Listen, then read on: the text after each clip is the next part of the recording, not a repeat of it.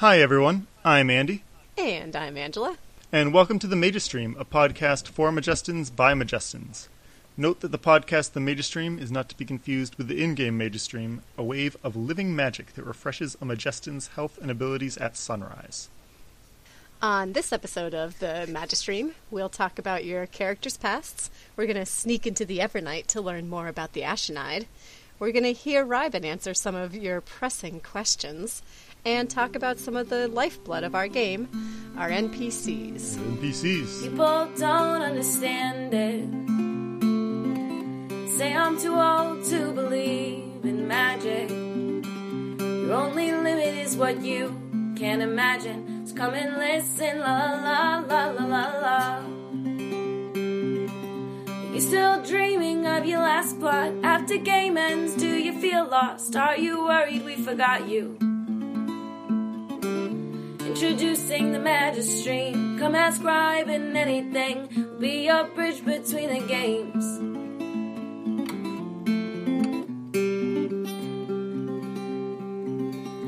People don't understand it.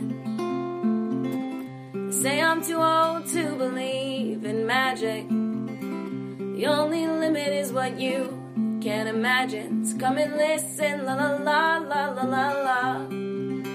So come and listen, la la la la la la la.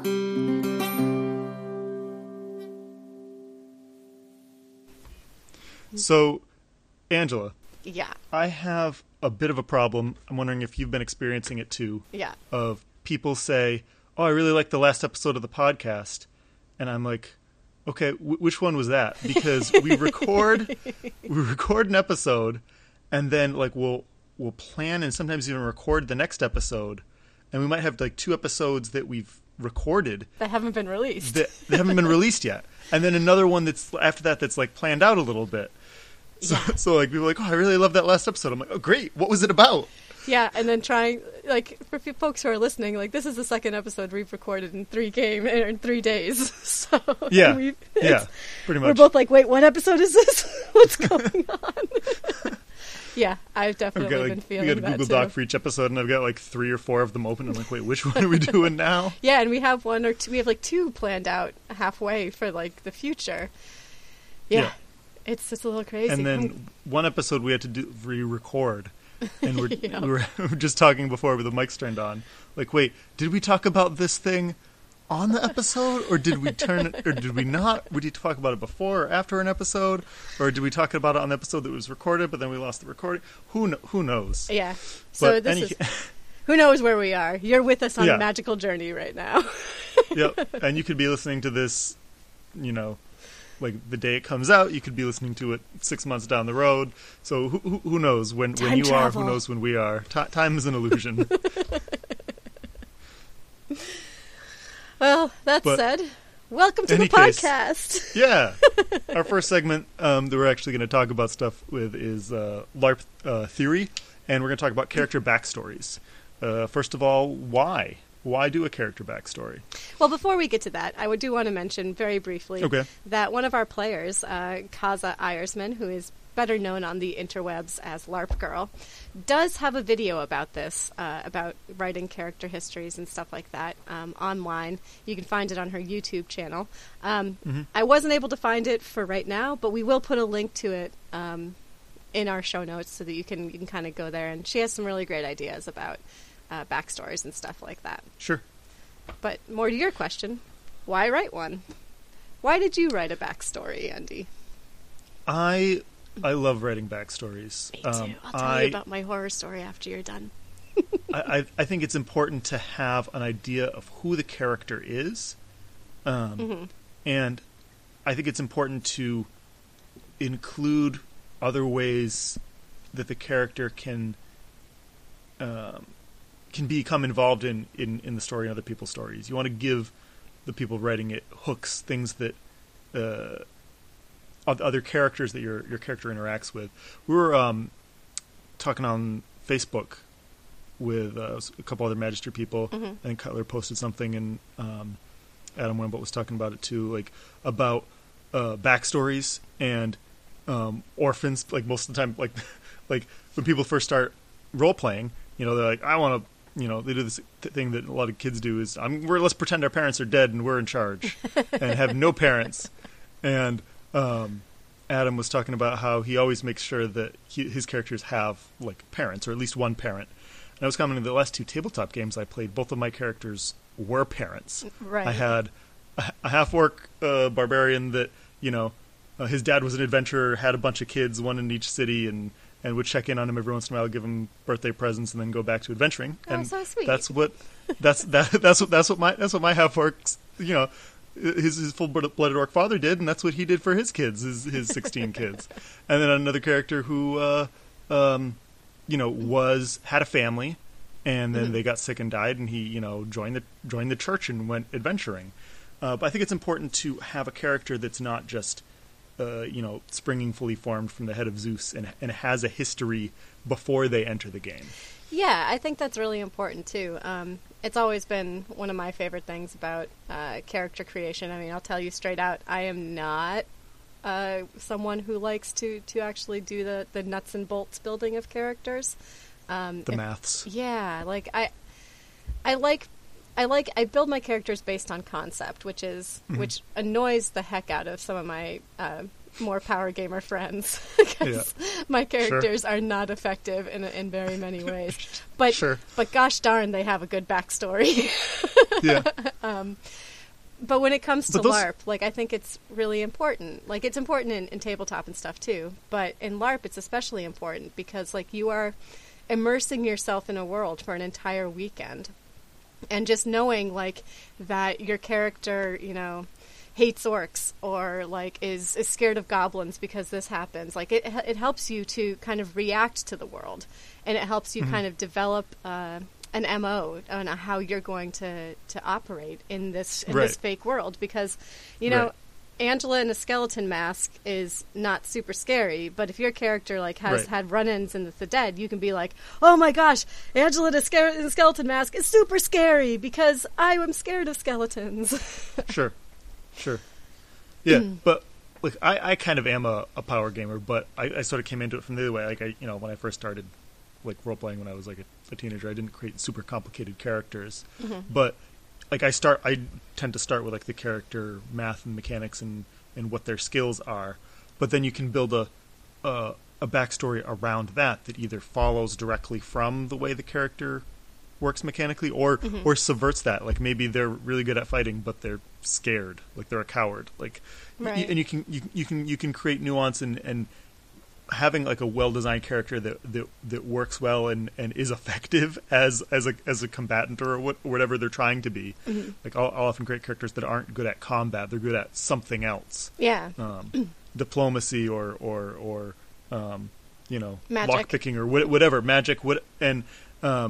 But by giving them a good backstory, it makes people want to interact with them and not be like, oh, that's the guy who just reads books or just does magic or just you keep him in a padded room until you need him to kill something or hack something and then you let him out. Like if your character character concept anyway that could be a cool character, but like I don't think it'd be a good PC character. Like I think it'd be a really cool like NPC.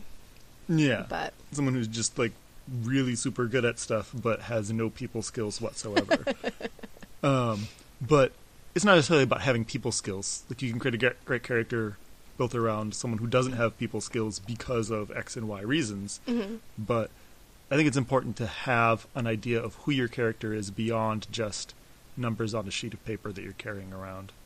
Yeah, and if you if you kind of look in the rule book that the game that you're a part of, and you kind of tie them into the world in various ways, it kind of makes you feel like you're more part of the world. So when and you're like, okay, well, I'm going to say I'm from Riverton, and I know this about the world, and then an NPC comes in, or even a PC comes over and is like, oh, hey, I'm from Riverton, I'm this part of this noble family. Then automatically you have a tie, and you feel more part of the world in that way. Yeah, and Magister staff is really good at doing that. If you put the stuff in your backstory, they're really good at tying that in and making it actually matter and be important in the game. Right. And I think too, like, so this this is a little bit less of an issue because we have Pels, but not everybody fills out Pels. So, character backstories. Yeah, it'd be wonderful. I love it. Yeah, it really cool. helps your game, but that's a whole nother segment. So what your backstory can do also is kind of, because a lot of times when you're first coming into the game, we don't know anything about you, like nothing. Sure. And so it's like we don't know what you want out of the game and what you're looking for in your character. So and that makes it hard to give you what exactly. you want. Like, and a lot of times it takes us a good solid chunk of time, like probably 3 or 4 games, to actually get to know you and what you want. And like, I know that can be frustrating for some people because they want to be involved in the world right away. And a good way to kind of help us to understand who you are and to introduce yourselves to us is to write a character backstory. Other than, actually introducing, is to write a character backstory and tell us, like, what are your character's goals and hopes and dreams? And just to kind of go along that line, keep in mind that the goals and hopes and dreams that you might have when you first write your character history are going to change. Like, especially if you're unfamiliar with Magistry. Like, there is just, like, Magistry is such a rich world that, like, once you find out more about what's going on and more of the stuff that we have involved, like, it's almost certainly going to change a little bit. But, yeah, it does help us to kind of learn more about what your character would like so that we can kind of include you in on the plots that we think match up with that. Yeah, and we can talk about this a little more later when we talk about NPCing, but like when I first started NPCing, I was just trying to learn the rules of the game, the nuts and bolts, but I kept like hearing little bits about the story, and I'm like, wow, this sounds really cool. And so when I created Reiben Van Holt, I wanted to create a character that wanted to learn everything because I wanted to learn everything. But yeah, there's a lot of really interesting stuff, and even if you just like if you get a tidbit of it, or if you write a backstory, like the staff, like when I wrote my backstory, Angela was like, oh, you're from Kilorn, here's like a couple noble houses in Kilorn that you would know about. I wrote about like wanting to serve the king, and she's like, oh, how about one of these other noble houses? I'm like, okay, yeah, sure, that works. That's and it gave both of us stuff to build off of. Yeah. It's a good foothold for everybody to kind of be able to jump into your character and to further integrate you into the world. So that said, when you do write a character history, some expectations that you should have for your character history after you write it. And obviously the first and most easily accessible thing is skill points. Yeah. Nothing wrong with more skill points. We offer 20 skill points for an approved character history, so that's super helpful. And like we just said, staff acknowledgement. You definitely the staff is going to read your character history. It's one of the nicer things in a lot of ways, that you get to do as permanent staff or as plot writers, that you get to see the creativity that people bring to our game, and you get to like kind of read their histories and be like, ooh, how can I integrate them? Let me give you my little horror story about character histories, and this is something I did, not something that was submitted. When I first started LARPing, my character history. Now, in my defense, I was writing for 2 people. I was writing for me and my sister. Okay. But it was 17 pages long. Jeez. Yeah, it was 17 pages long. And I had no idea. I had no idea that was... I was like, oh, they're going to be so psyched about getting a really long and really detailed character history. And now that I've been on staff for like a decade... 2 pages is probably more than enough. Please, no more than 2 pages. 3 pages is definitely more than enough. I've DM'd games, tabletop games of D&D and stuff like that, and I'm like, I want like 1 page. I want like 1 to 2 pages, like. Yeah, and that's not to say that like I don't appreciate people's writing, because honestly, sure. I do, but especially like in between. But if like games, 6 new people are coming to a game and each of them has a 17-page backstory, yeah, it's 100 pages. Yeah, it's a lot of reading that someone has to read. And you know what? Actually, people have done in the past that is really helpful is if you want to submit a longer character history, then giving us like a bullet pointed version of the important things like at the beginning. Yeah, that'd be cool. is cool. And then what we do is we put the whole thing in the database. So it's like, here's the short version. So other people writing plot for you can look at it later, but you've got something to work off of. Exactly. That's a cool idea. Yeah, so like, yeah, if you feel like you want to be a little bit more verbose, that's okay. Just give us a little bit I had someone for a D&D game that I was running write a character history that was, I don't know if it was 17 pages, but it was really long. And like, as I was reading it, I'm like, this sounds like really familiar. And I realized it was the Count of Monte Cristo, and I was having a real hard time like reading his backstory the way he'd written it. So like, I just like circled the names of like the major NPCs and then pulled up the Cliff Notes for Count of Monte Cristo and read that. And I'm like, oh, okay, I see what he's trying to do. I can work with that. But oh man, his writing skills were not great, and like the punctuation was really bad, and I just ended up just like finding out what story he was imitating, looking for the Cliff Notes on that, and that was the easiest way to understand his backstory. Yeah, we're gonna get into that a little bit further down the line about taking from popular fiction and stuff. But so that's what you can expect from submitting your character history, is that the staff is going to acknowledge it, and you're going to get your skill points from it. And the reason I just wanted to put those expectations in there is because, character histories are not necessarily like they're important to us for the reasons that we stated above. But it's, if you're going to put like a strange shadowy creature in your back pass that is, an arch enemy, that's cool, but it also may not resurface, and we'll probably try to. So I guess like what I'm trying to say, and maybe you can help me out with this, is like, don't expect your character history to dictate the plot that we write for your character. Like it might flavor the plot that we write, but it's not going to necessarily dictate, and like that shouldn't be an expectation, because I have a lot of really awesome, amazing, creative people on staff, and the best your character background should be background for you. Yeah, exactly. It should say where your character is coming from and describe stuff about your character. Mm-hmm. But you don't get to like dictate the direction that it's going after you start playing the game, and you shouldn't, because that should be part of the experience. So of amazing at Magistry. Yeah, and like once you start, like I thought I had a pretty good idea of what to expect playing Magistry. Ryben thought he had a pretty good idea of what to, because he'd read every single article of the Messenger, and so had I. But like once I knew that once, because I hadn't played any other LARPs, but I played role playing games. I know that like once once your feet hit the ground, who knows what you're gonna get. So, and just if I can use your character history as kind of an example. Like you put some relatives in your character history that had ties to various things, and honestly, that has only really come into play once in your storyline, right?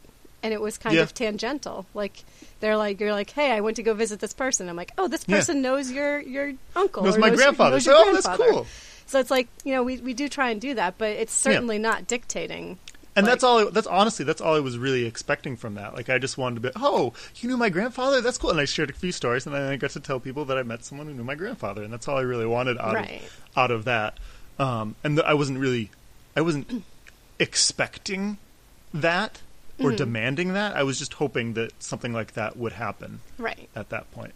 Although Ryben did just recently write a letter home to his parents because he realized it's been 3 years and he hasn't told them what's going on. So I'll be like, "Oh, sorry, I haven't called, Mom." I'm not necessarily expecting like them to come and visit me, but like I just this is something that he would do. Like say, "Oh, yeah, sorry, I haven't written in a long time, Mom. I'm doing fine." That's really cool, and like I think that's important, and that kind of segues nicely into the important things to include in your backstory. Mm-hmm. And like one of those things is the names of people that are important to your character. I think that one of the things that I do most often when people submit a character history to me is I'm like, hey, this looks good, if there are, but could you send me important names of people in your character's lives, if there are any? And you don't have to submit those. Like, if you're like, oh my gosh, it took me forever to come up with my character's name, I don't want to come up with his family. You don't have to do that, but it helps us to be able to like possibly integrate your character in ways that maybe we couldn't before. Right.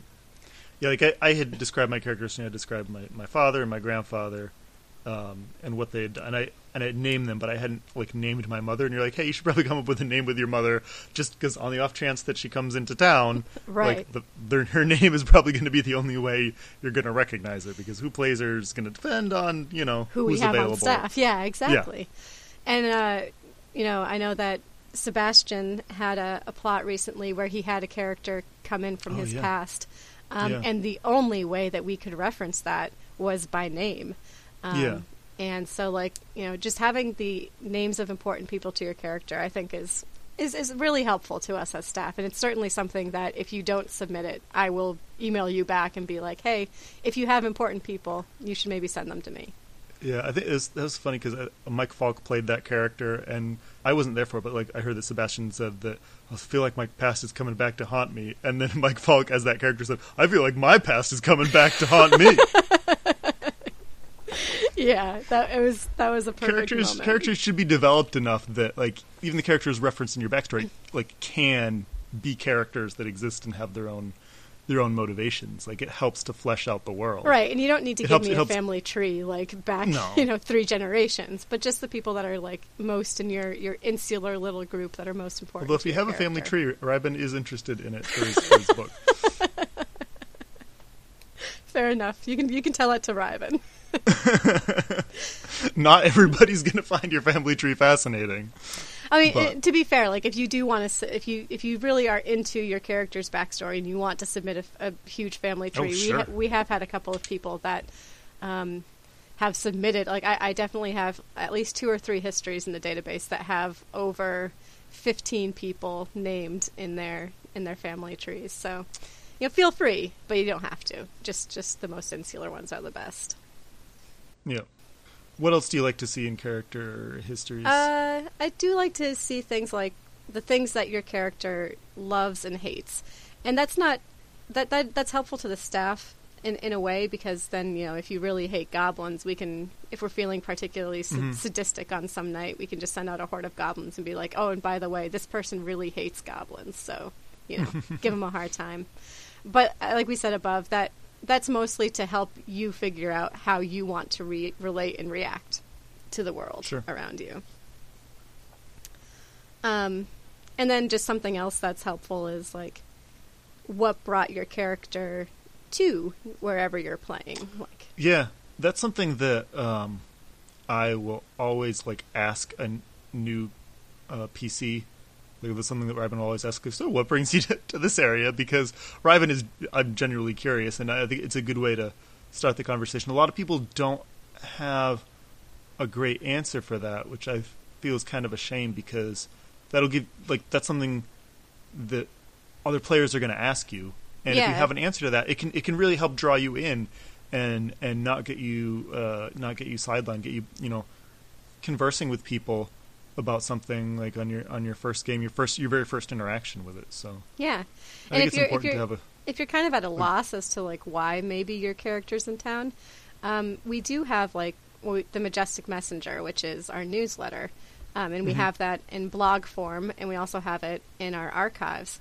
And that's stuff that is open to the public. Like anybody on Majestic can have heard or read the Majestic Messenger. So if you're just like, oh yeah, I saw this article in the Majestic Messenger, or I heard about this in the Majestic Messenger, and I just wanted to come check out this area.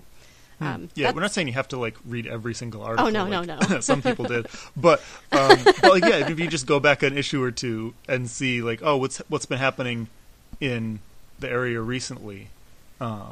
That'll give you a good idea for something that your character might have been interested in as they were passing through. Yeah, definitely. And then I guess the only other thing that, is kind of helpful, but it's certainly not necessary, is, if you name areas where your character is from, especially if they're from the rule book, then that just allows us different ways. These are all different ways that the staff can use to tie your character in or to create connections. To player characters and non-player characters who already exist in the setting. Exactly. And give you some guidance for creating new ones that will be of interest to your character. Yeah. So that brings us to the things that we don't like to see in character histories. And so the thing about Magistry is that it is an incredibly flexible system in regards to character building and in regards to, races and in regards to backgrounds. Sure. We really do try and incorporate everybody's different ideas into our world. That's what makes Magistry so amazing. Is all of the stories that people bring, we try and incorporate them somehow. That said, there are some things that we, will reject a character history for, or we will ask you to change. And I say reject, but I don't actually mean that. Usually we're not going to say, no, you can't do this. We'll say, hey, how can we help you change this to fit our world? Sure. And one of the first ones is giving your character advantages over other players.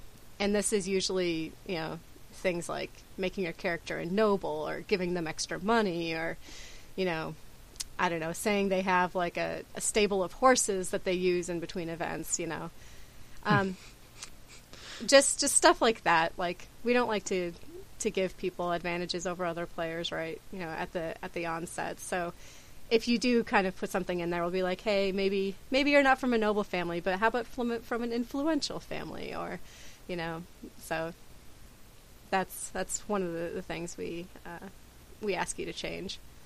And then, like you said, Andy, we have had a lot of character histories that are directly, I guess not a lot, and in the grand scheme of character histories that I've read, I'd say that we've right. it's not but a huge enough. Percentage. More than enough. Yeah, we've had a couple that just are directly taken from The Princess Bride. Yeah. I've had one that I didn't recognize because I've never read the Dune series, but but when I sent it to Scott, read Dune? I've never read Dune.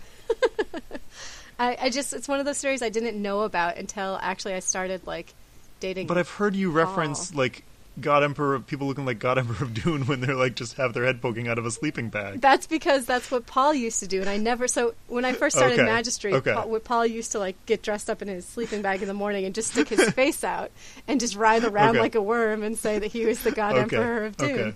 I had no idea, so I just said it a bunch. Because I thought it was funny. But yeah, so I didn't recognize the reference, but when Scott read it, he recognized it immediately, and was like, yeah, this is taken directly from Dune. Dune's a really good story. It is a very good story, I guess.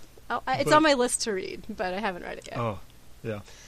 And on that note, we do, whenever people send us character names, we do just copy and paste them into Google, and just to make sure, because there's a lot of stuff that we don't know about in the world, and sure. I don't play WoW, so I'm not going to know some of the big character histories in there. Yeah, and it's but if a quick Google search turns up this character name, yeah, maybe you should change it a little. And that's at the risk of sound it's not because we take ourselves super seriously. But if people recognize your character name, if you're going to play, I don't know, the Dread Pirate Roberts, and you come into game and you're like, I'm the Dread Pirate Roberts, no one's going to want to take you seriously, Right. And I think it's just everyone's going to find it inconceivable. 110% that's true. And so it's we want to make sure that. And it's also going to pull people out of game. Yeah, and have them making jokes like that. Right. So it's as much as we, we don't want to take ourselves super, super, super seriously, we do want to keep the immersion in game. And I will tell you, every single time that I have had to ask somebody to change their character name because it's a real world name, or it's a noticeably well-known fantasy name or something. Sure. Whenever they come back and give me a different name, it is 100 times better. I'm like, thank you. This is perfect. This is exactly what I want.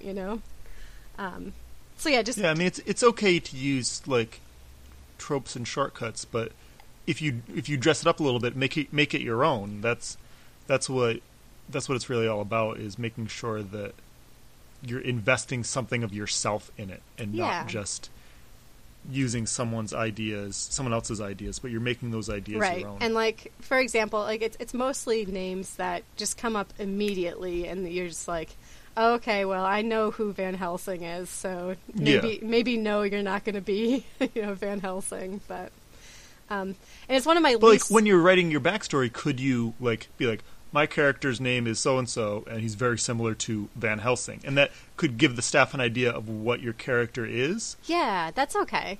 Like, as long as you're not referencing that in-game, then that's perfectly fine.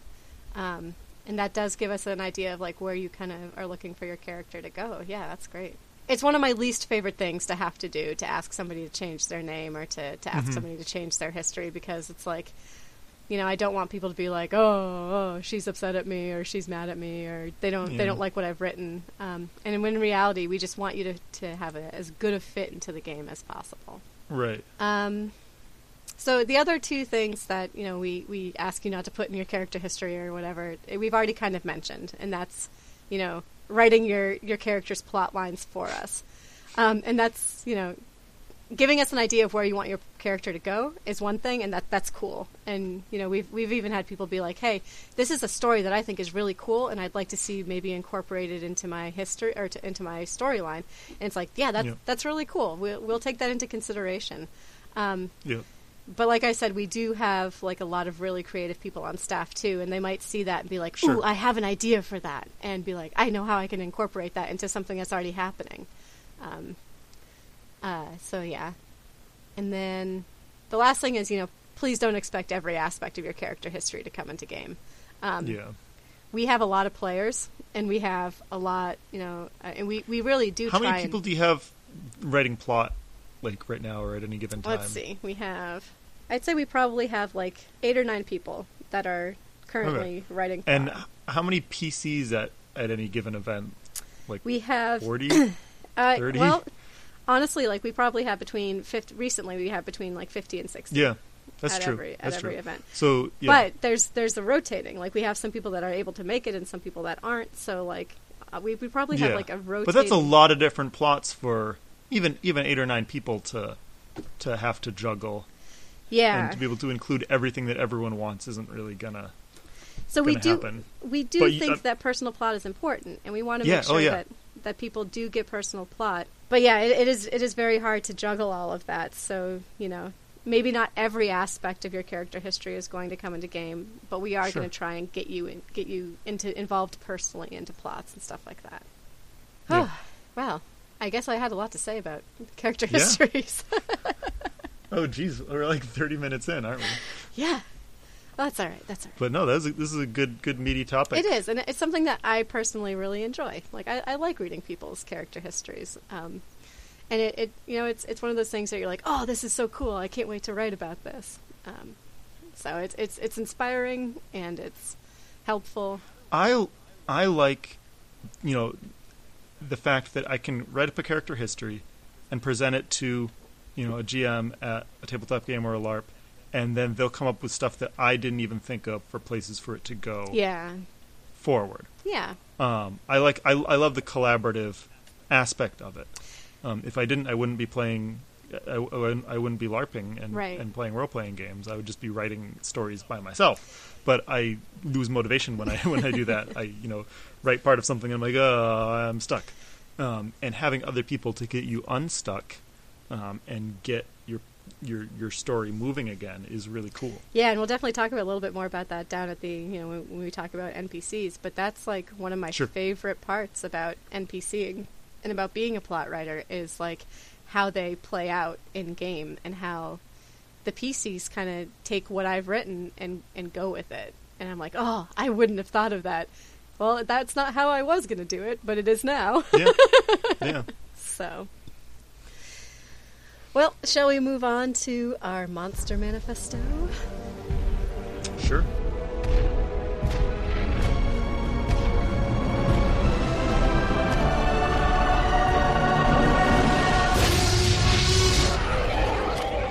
So this week we're talking about, for our Monster Manifesto, the Ashenide, the crazy cultists who live in the Ashenide, the Evernight Forest, and worship the darkness therein. Yeah. What they're going to be doing now, I'm not entirely sure. The Darkness was the Dark Stars, and I don't think they're in the Avernite Forest anymore. I'm pretty sure they hopped out, so I'm not sure what's going to happen with the Ashenide now. Yeah, so the Ashenide are, at the risk of sounding pretentious, my baby. They're a creature that I kind of came up with, so I have a lot in my head about the Ashenide, and I'm not sure how much of that is in-game right now. So why don't you go ahead and tell me a little bit what you know about the Ashenide. Okay. And I'll fill in where I can, and I'll fill in some gaps. Okay, all right. So the Ashenide are people who were drawn to the Avernite Forest. They were a little bit out of their minds beforehand, and are a lot out of their minds now. They basically just open themselves up and let the darkness fill them. Yeah. And give them something that they could fear, and at the same time something that they could wrap their head around. And some of them are they're all unstable, mentally unstable in different ways. It manifests in different ways. You can tell a little bit about them by the markings on them. They'll tend to dress in black and white and gray institution colors. Yeah. And they have black stripes across their face. The ones that are have vertical stripes are tend to be spellcasters, and they're more like psychopaths or sociopaths that can pretend to pass a little bit in pretend to be sane for a little bit, but they're really not. And then there's just the stark raving mad ones that tend to be more fightery and have horizontal lines across their faces.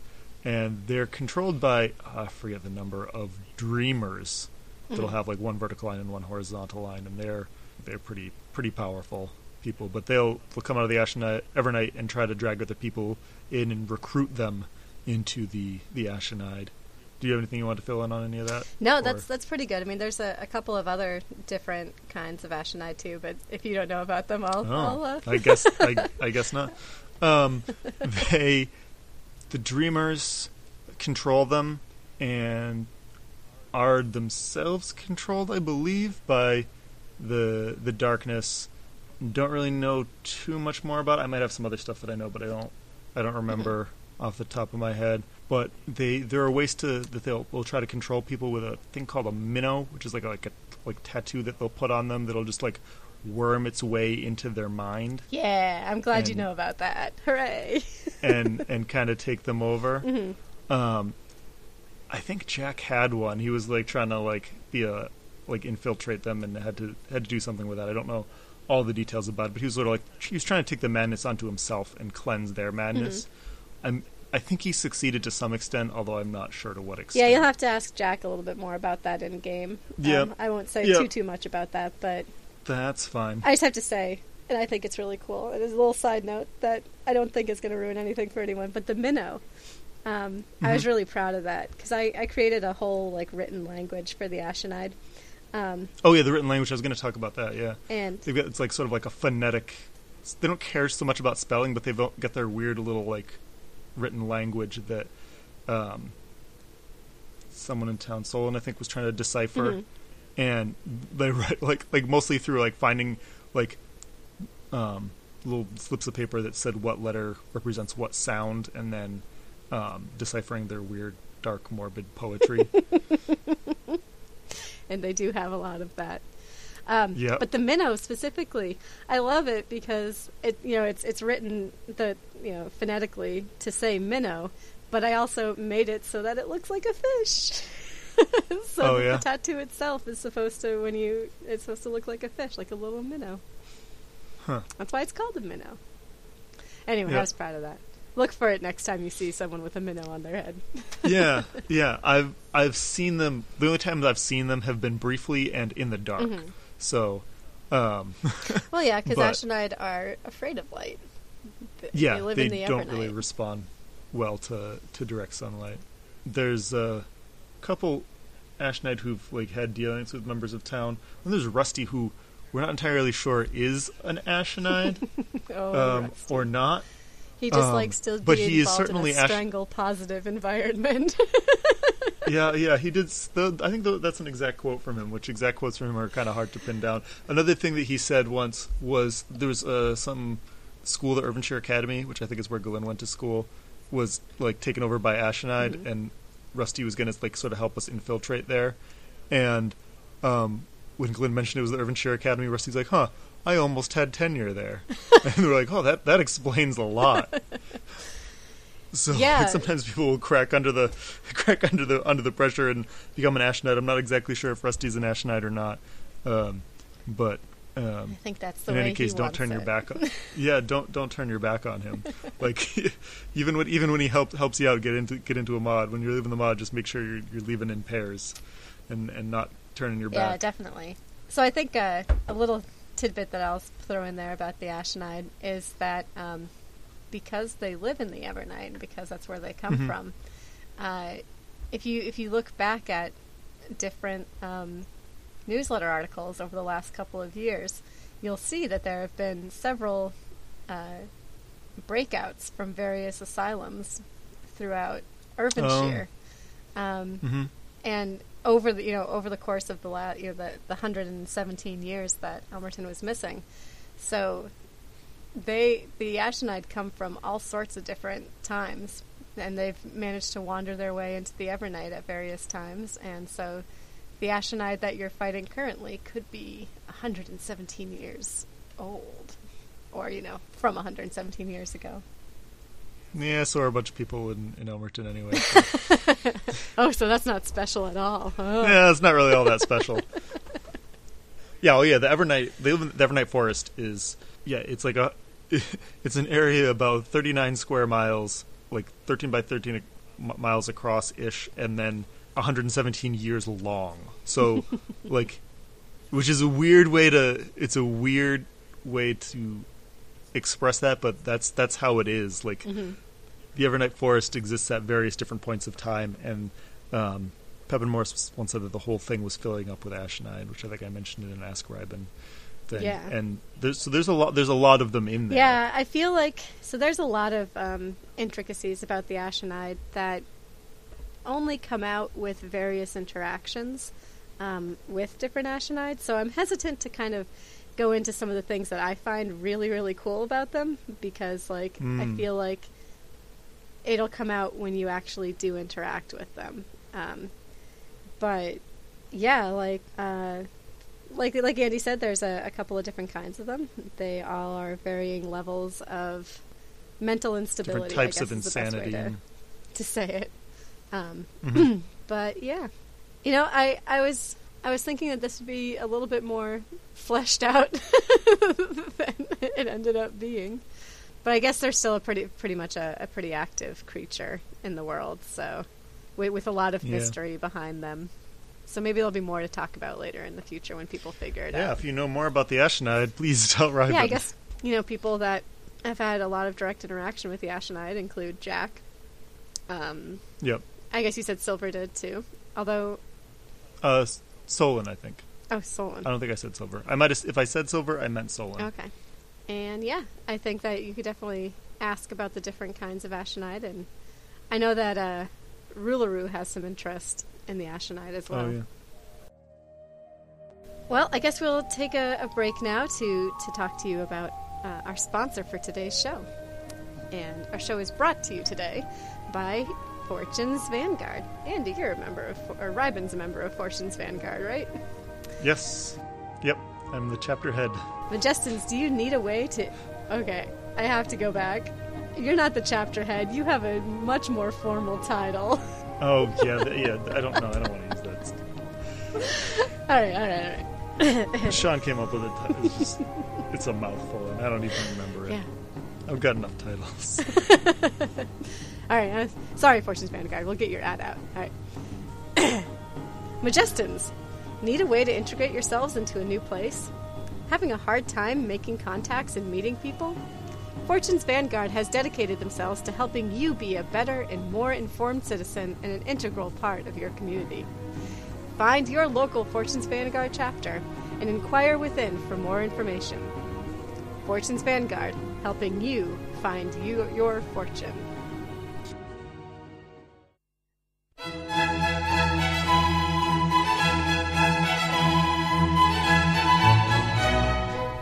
Welcome to Ask Rybin Anything. Disclaimer. The opinions expressed here are for informational purposes only and not for the purpose of providing legal advice. The opinions of Rybin Van Holt are completely in character and may not reflect the opinions of Andy Doucette or Magister staff and may be factually untrue. Prior results do not guarantee a similar outcome, especially when time travel is involved. Oh, hello there. I was just sitting here in the library, sipping this 12-year-old Turley's ire, while reading some of your letters. Some of you are asking some very personal questions. Here's one. Volan asks, what is your favorite page in your big book of everything? An excellent question. While my favorite page in a good book is usually the table of contents, sadly this book currently lacks a complete and up-to-date one. I would have to say my favorite passage in this book of everything would be the article of The Majestic Messenger, Volume 6, Issue 1, that begins Elmerton's first day in Mongrella. I will admit that the first time I read this, I threw it down in frustration and was too angry and confused to pick it up for weeks. It took me several readings to begin to understand its contents, and even now I discover new truths and connections when I stop and reread the passage. That is probably why it is now my favorite. Cragmore writes, what is your preferred quill and ink supplier, and what is your preferred model? Ah, well, yes, Cragmore. As you can imagine, I am quite the aficionado of good writing implements. Now, while I am fully capable of crafting my own, and generally do to cut down on costs when I have the time, there's something to be said for refined, exquisite craftsmanship.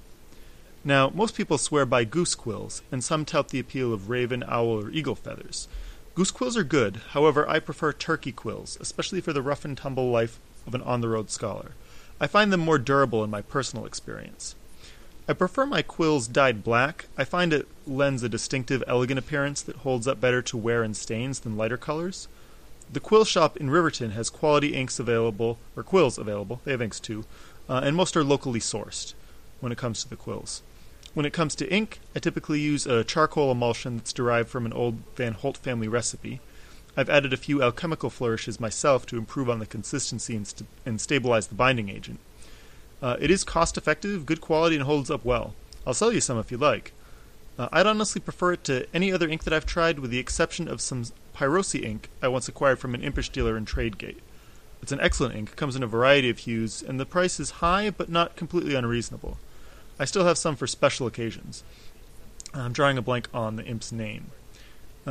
In summary, my preferred quill for daily use is a black-dyed turkey quill, and my preferred ink is my own. My favorite ink for special occasions is the burgundy Pyrosi ink. Now, my dream quill would be either a metal-nibbed peacock quill or a quill made from a golden goose feather. Both are very expensive and highly impractical, but a scribe can dream. Next question. Is it true that you're illiterate and have been making up facts with the aid of your magic hat? A big gossip? What? No. I can read and cite facts with my hat off, thank you very much. And feel free to detect magic on my hat when I'm not wearing it. How many signatures do you have to have your name legally changed to Rybin Van Hat, a hat enthusiast? Another joker talking about my hat? This is why I usually read the name of the letter writer first. Styles writes, what is the best question to ask Rybin in Ask Rybin Anything? Ah, thank you, Styles. How about a serious question that you actually want the answer to? Something not about hats. One that you think other people might actually care about. Like that question about quills. I'm sure a lot of people found that information useful. Well, that's all the patience I have for today. Thanks for your letters, and talk to you later.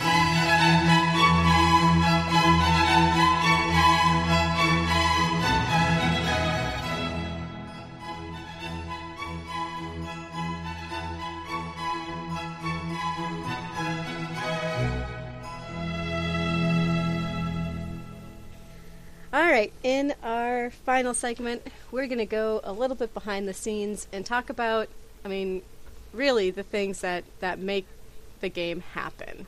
Mm-hmm. And those are our amazing Rockstar NPCs. Yeah. So many of you who have played a LARP or been to a LARP, know what an NPC is. They are non-player characters, so they are volunteers for the most part, and almost... yeah, everyone on Magistry staff is a volunteer that spend their time. They come to the game to bring you monsters and family members and messengers, kings, Nobles. Exactly. Goblins. All the goblins too. Yeah. All Trick the or treaters. Yeah. They're so good. I love the minis.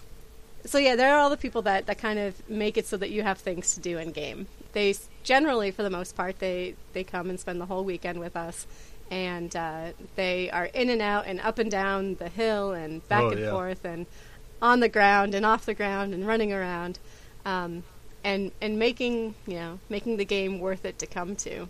So that's basically what an NPC is, and I have to say, like, man, Magistry, like, I know a lot of LARPs that have a lot of really amazing people and a lot of really good NPCs, but Magistry's NPCs are really, really wonderful. They are hardworking. They tolerate me, kicking them out the door every 10 minutes.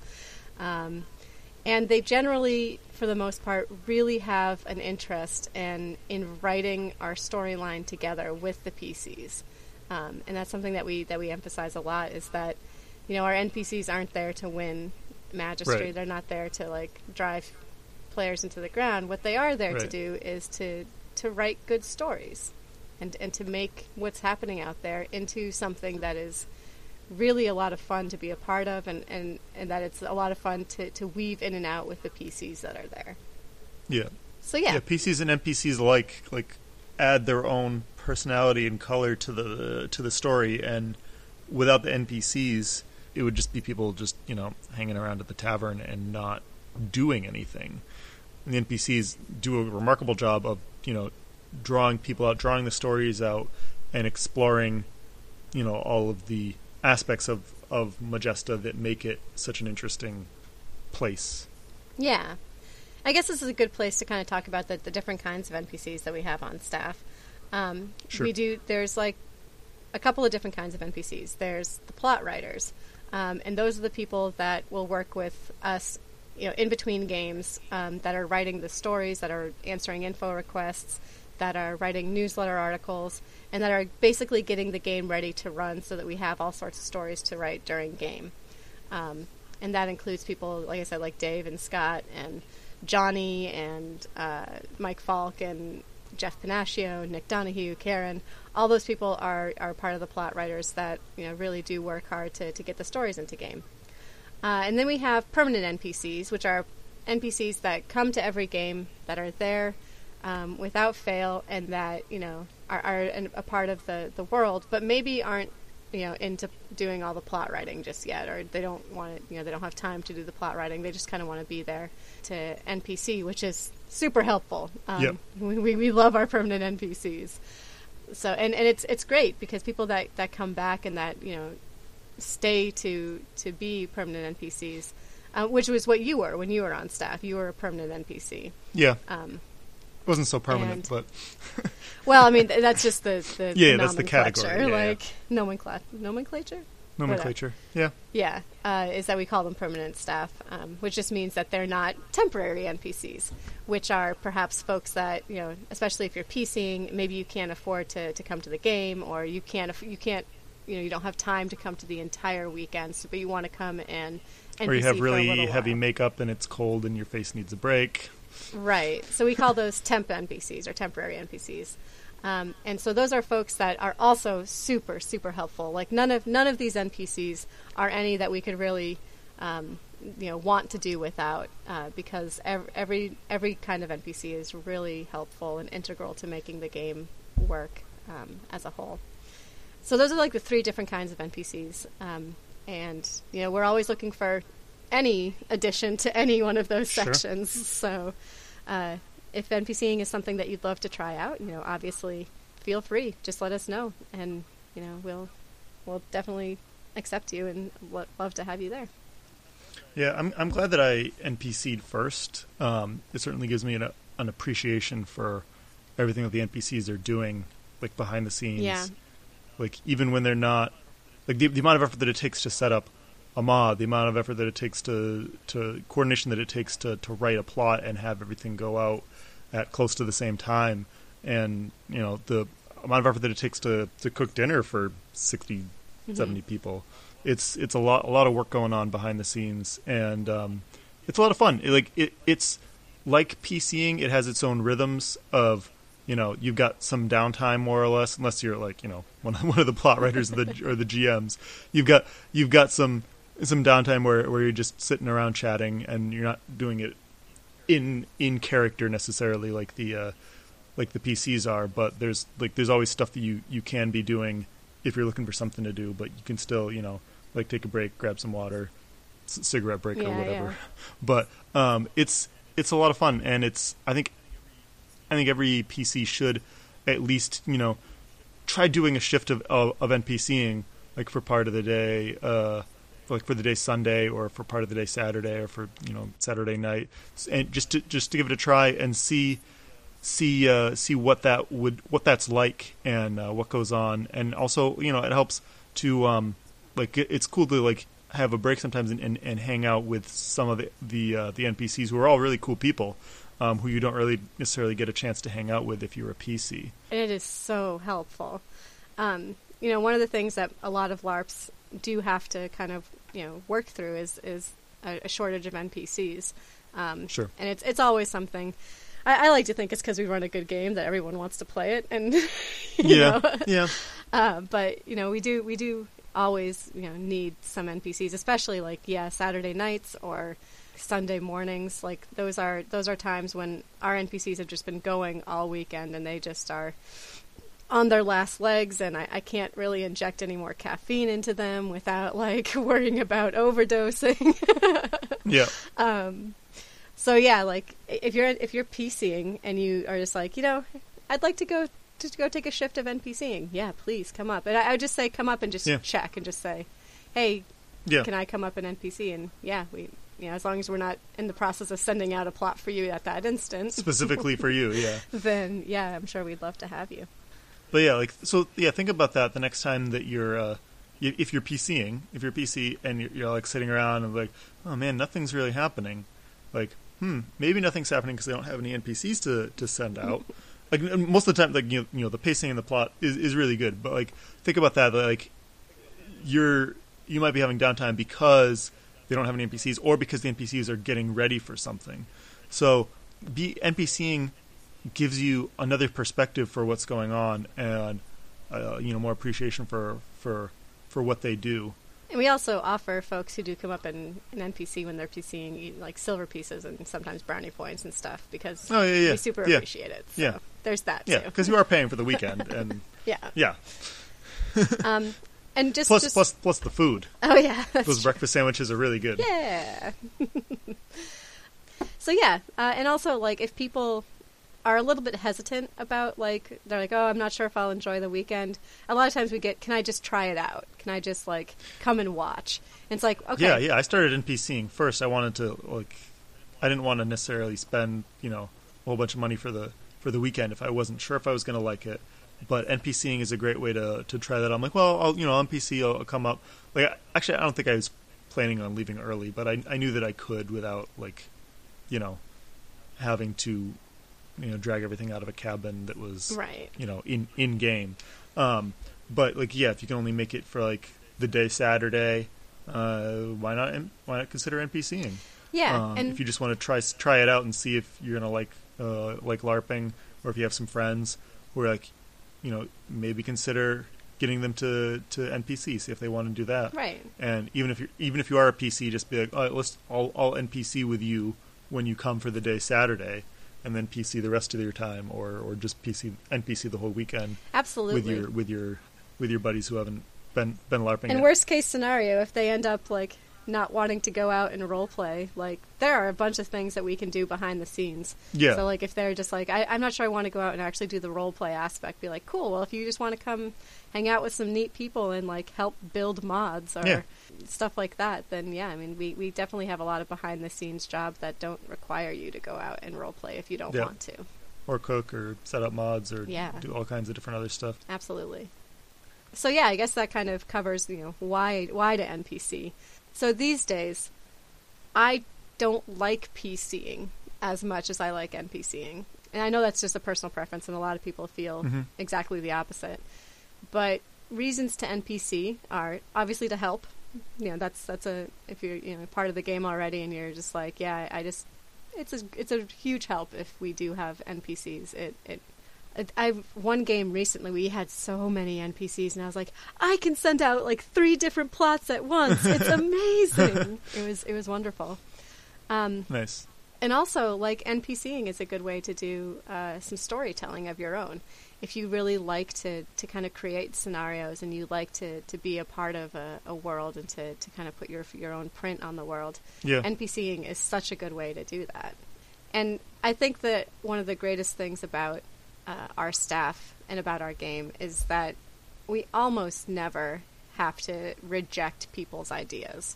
We might have to change them and we might have to kind of mold them into an idea that kind of fits in our world, but bring us your ideas. It's a lot of yes and. It is a lot of yes and. It's I think it's great. So cool. I guess so. What should you expect when you're NPCing? Like what? Like in general, what is a day for an NPC look like? All right, so NPCs can expect to do a lot of moving. And at the new at Chesterfield, we had that hill that NPCs kind of have to worry about up and down the hill. But NPCs can expect to do a lot of fighting because we do have a lot of crunchies out there. But one of our NPCs, Karen, always says that like her perfect weekend is like a third crunching, a third role playing, and then I forget what she says. I forgot what the other third is. Fighting. No, that's crunching. Yeah. No. Fighting? I don't remember. No. Okay. But anyway, we do try and make sure that everybody who comes to NPC for us does have the opportunity to do fighting and to do some role-playing things if they want to. That's fighting. If you're coming to NPC, you can expect to do fighting. Yep. If you don't have to, role play if you're uncomfortable with that. And then but there are some NPCs who don't want to do the fighting, and there's plenty of that role playing stuff to go around. But like a good, it's easy to achieve a good mix of like fighting and role playing and setting up the mods or other stuff like that. If like you do get tired, and if you do get like you're like, oh, I just can't go out right now. We'll be like, all right, well, go hang out in the NPC lounge, and then when you're ready to come back, just come let us know that you're back. We do have a lot of stories that we like to get out there, so there is a whole lot of movement. And I generally see, like, if people are in the kitchen or in the area where I'm working, and I'm like, oh, you're here, that means you want to work. Yep. I will definitely be coming up to you and be like, hey, what do you want to go fight? Would you like to crunch? Hey, I've got this plot here. Would you like to go role play? So it's definitely a lot of movement. But also, and see, this is something that I think is so great. Like, NPCing is so much fun. And it really is like a different community than PCing. Mm-hmm. I just remember, like, you guys have inside jokes that none of the NPCs know about. Yeah. Yep. But NPCs have, like, inside jokes that none of the PCs know about. And for example, like most of my NPCs, if I talked about the inside-out, upside-down starfish, would know exactly what I'm talking about. I had no idea what you were talking about. Yeah, I mean, so NPCing is a lot of fun, and you're going to expect to do a lot of work, but I think it's also you're going to expect to like get to know a lot of really amazing people. You're going to do a lot of like behind-the-scenes role-playing that just cracks you up to no end, and you'll expect to get fed a lot because we do feed our NPCs. Lots of costume changes, too. Oh, yeah, lots of costume and makeup changes. That's actually a really good point. Most of our masks are latex. Mm-hmm. So if you have a latex allergy, just let us know, and we'll find some other way to do that. Most of our makeup is like the cream tube makeup. So we haven't had a whole lot of people that have had a problem with the makeup. Every now and again, we do get folks who are like, "Oh, that makes me break out," or that gives me a rash or something. But I think I can only think of like 2 or 3 people that that's been a problem for. So yeah, if you come to NPC and you know that you can't wear latex, or you know that you're not good with specific makeup, maybe try and bring makeup that you are able to wear with you, because we do have a lot of like makeup heavy characters and stuff like that we wouldn't want you to miss out on, just because our makeup isn't what you are able to wear. Sure. So that's stuff to think about. Like a lot of people, some people have like a lot, like have and bring as NPCs a lot of different costumes and enjoy the opportunity to wear some of those different costumes and build characters around them. I know Jeff Panaccio has like a whole like clothing rack of costumes. Yeah, so does Karen. And Karen, yeah. So like if some people don't want to be the same character the whole weekend, and NPCing gives you a great opportunity to change up what character you are, and build characters around costumes, like stuff that you already own. Yeah, definitely. We've definitely had NPCs that have been like, hey, I have this costume piece. What can I play? Yeah. And we're like, oh, that's really cool. Let's see. What can we put you in? And then you've got like a team of like half a dozen minds that are like, oh, let's build something around this. And brainstorming. Absolutely. So yeah, I think that's a pretty good summary of what to expect at Magistry weekend. And yeah, I think one of the most important things is just to kind of let us know that you'll be there. And even if it's only for a few hours, even if it's just for a day or if it's for the whole weekend, just letting us know that you'll be there allows us to do a lot more planning and allows us to write our plots in such a way that we can make sure we're like, oh, we'll have 25 NPCs at this time of day. That's awesome. We can send out a big battle. Or be like, oh, we're down to like 12 here, so let's try and do some of this stuff at this point. Mm-hmm. So yeah, just letting us know, and you can do that by emailing npc@magistry.com and just saying, hey, this is the time so I'll be there. Cool. Yeah. Well, congratulations, everyone.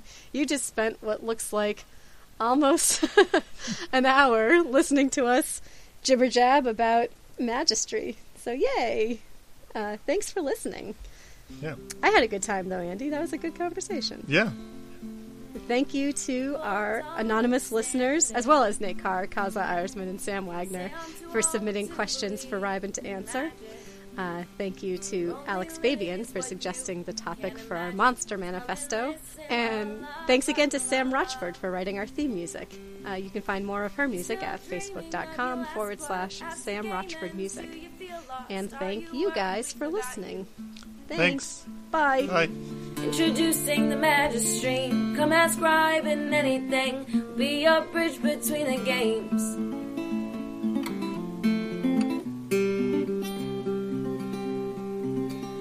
People don't understand it.